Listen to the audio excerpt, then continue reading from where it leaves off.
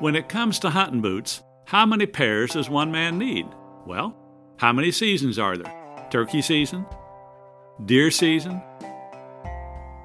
Duck season? Dove season? Honey, how many pairs of boots does one man need? At least one more pair. For just about everything for hunting, go to MidwayUSA.com. I'm Larry Potterfield with Midway USA. Thanks for your business. Hunting is not easy. It never has been. It takes dedication, motivation, a lot of patience, and quality gear. If you manage a food plot, put up stands, or need just one more game camera, we can help at MidwayUSA.com. We opened our doors in 1977 and continue to put customers first by offering super fast, same-day shipping. For just about everything for the outdoors, go to MidwayUSA.com. Welcome back to another episode of Campfire Friday. It is almost the weekend. I'm not going to keep you guys super long. It's just me. I'm going to run through a couple of things real quick, and then I will get you guys straight into it, I promise. First and foremost, I want to thank everybody for the continued support. It is amazing to me how many of you guys listen to us constantly week after week. Absolutely blows my mind. But I just wanted to put it out there and let you guys know I super appreciate you. You guys are the true MVPs. You guys rock. If you could do me a huge favor and head over to iTunes or wherever you guys listen to your podcast, Spotify, any of those, and give us a 5-star review, it would be greatly appreciated. Let us know that you guys give us a 5-star review. We'll send you guys out a sticker or whatever you guys want. Chuck will give you an air high five or a hug or whatever. But that being said, let's get into some partners real quick. Gree Gear, they are absolutely freaking awesome. They have a new website. They got some bundles going on. They have their weekly deals. Go check them out. They are absolutely awesome. Use code WDP20 for 20% off your first purchase. VIP Archery, coming in hot. They got so many good broadheads in their lineup this year, guys. If you're turkey hunting, you want to get out with your bow, try the Gobbler guillotines. If you don't want to use a decap style broadhead, go right in with a Combat Vetter, one of those ones. They're absolutely freaking awesome. They are the best broadheads I've ever used, hands down. I've been using them for 3 or 4 years now. They're absolutely awesome. A&F Custom Calls, they are just rolling them out. Kyle Allen, he is donating proceeds from the calls to the Allegheny National Forest, which is awesome. Go head over, check him out. The V-Cut's my favorite. It is absolutely awesome. Chuck's rocking the Ghost Cut this year and a couple other ones. Really, really great, guys. Check them out. Out on a Limb Manufacturing, as always, awesome. New Canoe, awesome. That's it, guys. I'm going to get you guys right into it. But have a good weekend. Anyone who's hunting this weekend, good luck. Send us some pictures if you get something. We want to hear the story. And here's Joey Bell. Enjoy, guys. All right. We are back with another episode of the Campfire Fridays. And we are with our buddy Joey Bell. As promised in our normal episode with Joey, that we were going to come back and talk about one of your favorite stories. So Joey, we're going to let you take it away here. Set the stage.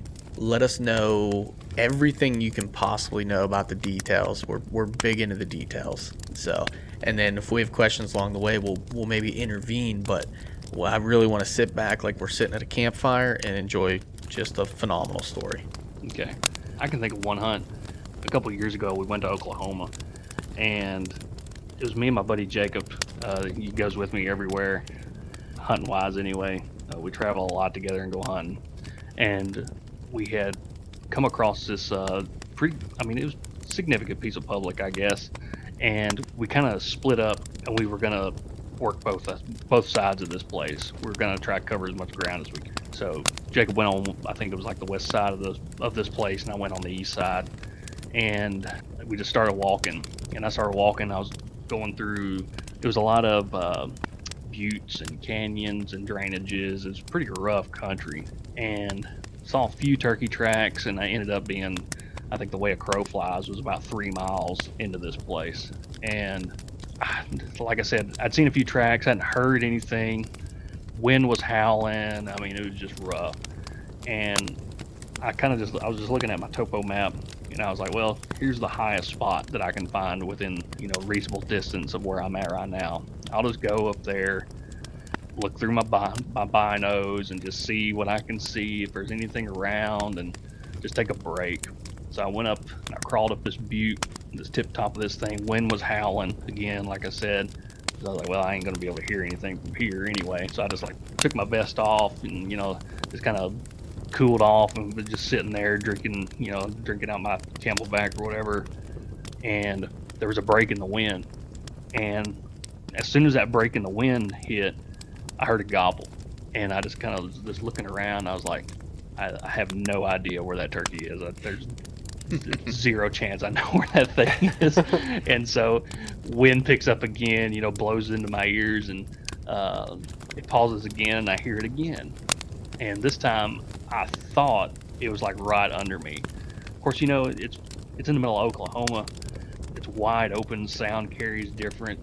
But I had no idea. I'm from the east. If a turkey gobbles, if I can hear a turkey gobble, around me in the east, he's not that far away. So I hear it, and then I kind of stand up, and I'm like peeking over the edge of this thing, thinking this thing was like right under me or something like that. It's kind of what it sounded like. And the wind broke again, and I called, and I just like cut as loud as I could, and just put my hands up to my ears and try to find where this gobble was coming from. And I think I may have heard like a faint gobble then, like maybe towards, I think it was like to my southwest. And right across the property line, I could see the property line from where I was at. It was a few hundred yards away, the property line was. And there was this big green field on this piece of private. And I later looked at the map, and from where I was, this green field was like 700 something yards. And I'm just kind of looking at the green field, and again, I don't have any experience with these wide open spaces. So I see this field, and I see this little black speck on the other side of it. And I'm like, what is that? It looks like a tick, from where I'm standing. And I put my binoculars up, and I see a gobbler. I was like, oh, there's a turkey. And then in the back of my mind, I was like, I wonder where this other turkey is that I keep hearing gobble. And I'm looking at this turkey, and I see his head throw out like he gobbles. And then a few seconds later, I hear that gobble, and it sounds like it's right under me. It's that same turkey. Oh, wow. And I'm like, no way. There's no way I can hear that bird. And the wind actually, I think it starts dying down at that point, and I can hear him pretty regularly now. And he's just hammering. And I'm calling to him because I'm just excited. I'm just glad to be able to. We're a few days into Oklahoma at this point, and I think this is maybe the third turkey we have seen the entire trip. So I was just excited, and I get him fired up, and he just kept going. It was a Rio, so they like to gobble. Those Merians do. They like to hear themselves gobble, and he kind of turns and starts pointing my way. I was like, well, I'm not going to kill him from up here. So I kind of just barrel off the side of this butte, and down on the bottom here, next to this thing was like, there was a bunch of little cedar trees that were like, I don't know, 4 or 5 feet tall, most of them, some were like 8 feet tall, but it almost looked like a Christmas tree farm. They were just scattered out everywhere. And I started closing a little bit of distance, and I found the property line. It was a barbed wire fence. I say a barbed wire fence. It had like 2 strands of barbed wire on it, but that was the boundary, the public boundary. And I kind of got behind this cedar tree, and I could still see that green field up there, and I could see that bird working around the edge of it. And it was on the edge of this bluff. There's a bluff right beside it. And at this point, I hadn't really called to him much because I was, moving around and trying to get into position. So I was just kind of just watching him for a little bit, and he would gobble, and then I started answering him, and I was just cutting his gobbles off really best I could from that far away. And he was just getting torqued up, man. He was ready to go. And so he gets over to the edge of this bluff, and I look over to the left, to my left, from where he was, and he would have had to walk another 100 yards or so and come down this road or trail or whatever, coming out of this green field and kind of down into the gully, kind of close, more closer to where I was, to get to me. And I'm like, well, it's going to take forever for him to, meander around there and come down or whatever. So I was just kind of sitting there, just watching him, through this cedar tree. And he was still a few hundred yards away at this point. He was still a good ways away. ButcherBox makes it easy and convenient to get the highest quality grass-fed, grass-finished beef, organic free-range chicken, heritage breed pork, and wild-caught seafood without any antibiotics or added hormones, delivered straight to your door. For me, I love their ribeye steak with a smoke and reverse sear, their tender belly bacon, which is some of the best uncured bacon on planet Earth.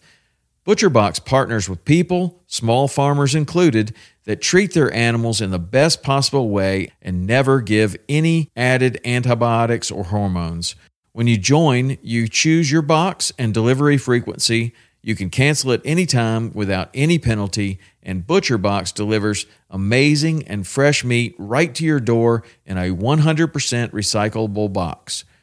For a limited time only, get free chicken nuggets for a year and 10% off your first box when you sign up today and use the code WP. That's a 22-ounce bag of gluten-free organic chicken nuggets in every order for a year when you sign up at butcherbox.com/WP and use the code WP. And I was watching him through my binoculars, and he gets over to the edge of this bluff next to this green field, and he pitches off this bluff and flies like 100 yards towards me. And if I hadn't been, I would have never ever thought that I would have seen a bird do that.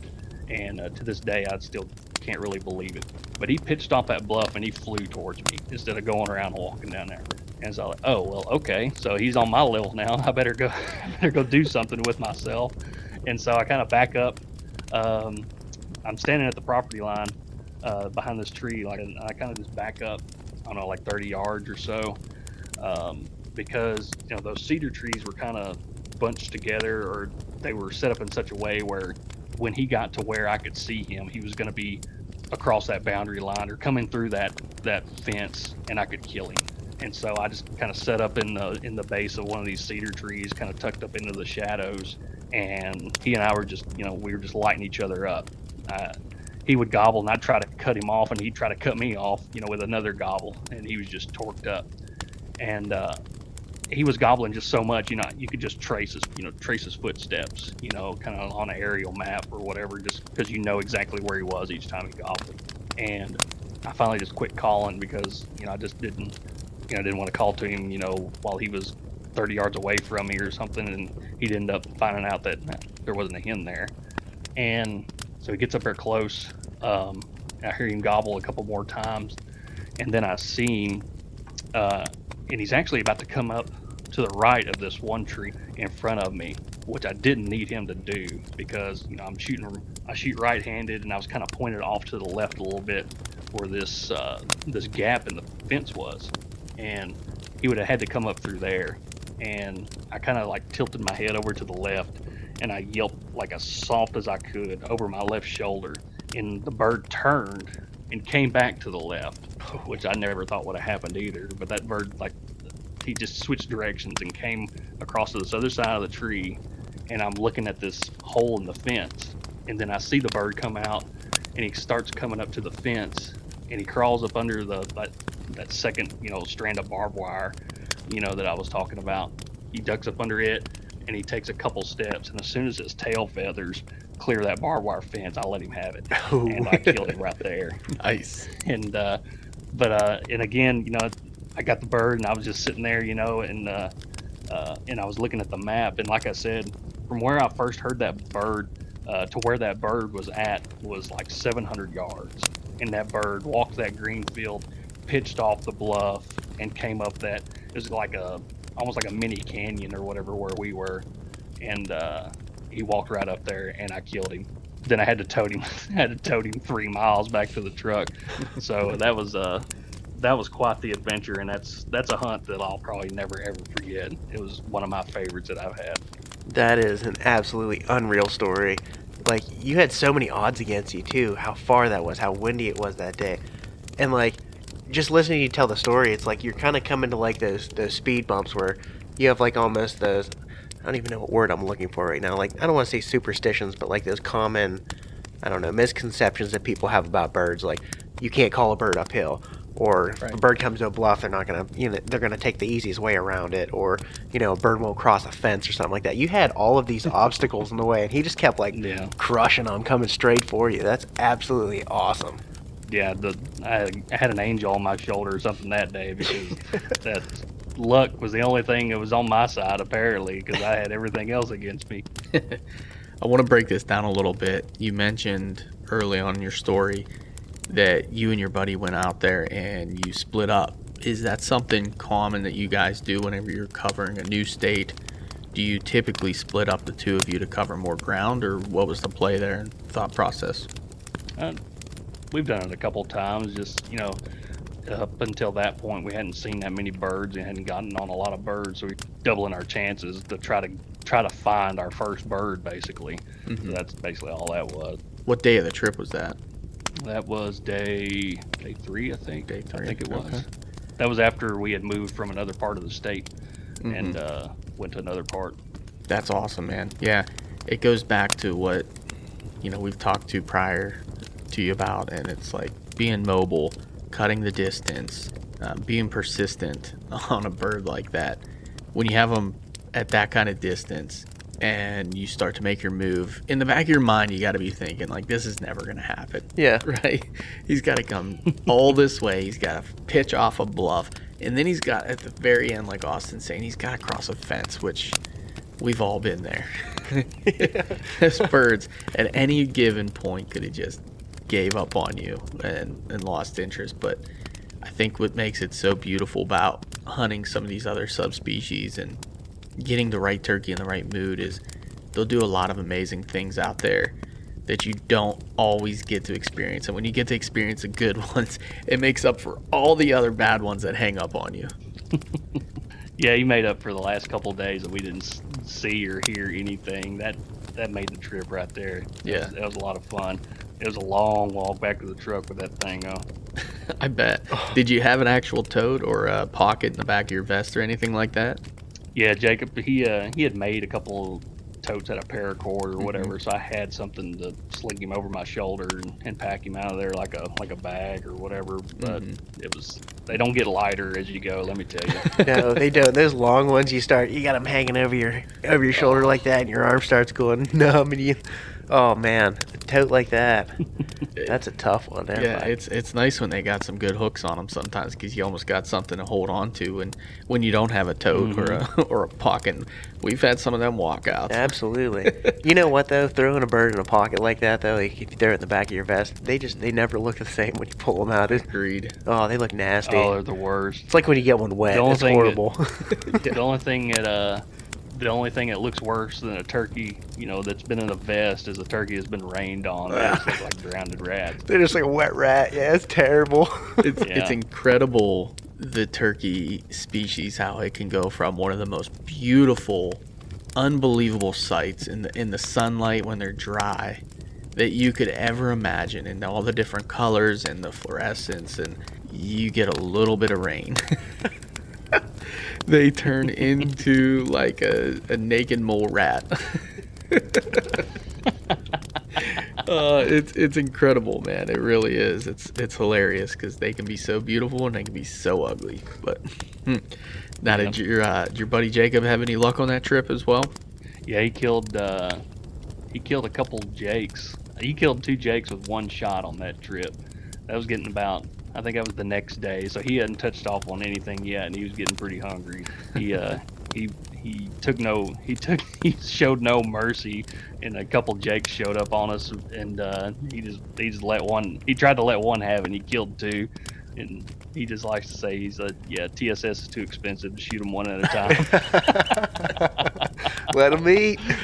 He ain't wrong, especially today. He is not wrong. Yeah. That's awesome. Yeah, listen, when we went to Oklahoma and driving 16 hours out there, the first birds that came in were jakes, man. There's no way that you could have got me from pulling that trigger on those birds. I was the first one to pull the trigger on the birds on that trip, and man, we wiped them out. I mean, we killed 4 in that one stand. It was pretty awesome. So I have nothing against it, and good for him, man. What a story. A trip like that is something that you guys will never forget. Like you said, it's incredible where the turkey species will take us. Yep, all kinds of places. There's no better way to see the world than a shotgun over your shoulder and a call in your mouth. That's right. I'm down for it. Well, that's all I had, man. And unless you got another story to share with us, and we can wrap it up right there. Oh man, if I didn't have to get up at probably 4 in the morning and catch a flight, and I'd stay here all night talk turkey hunting stories. Heck yeah, man. Well, again, we appreciate your time. That's an amazing story.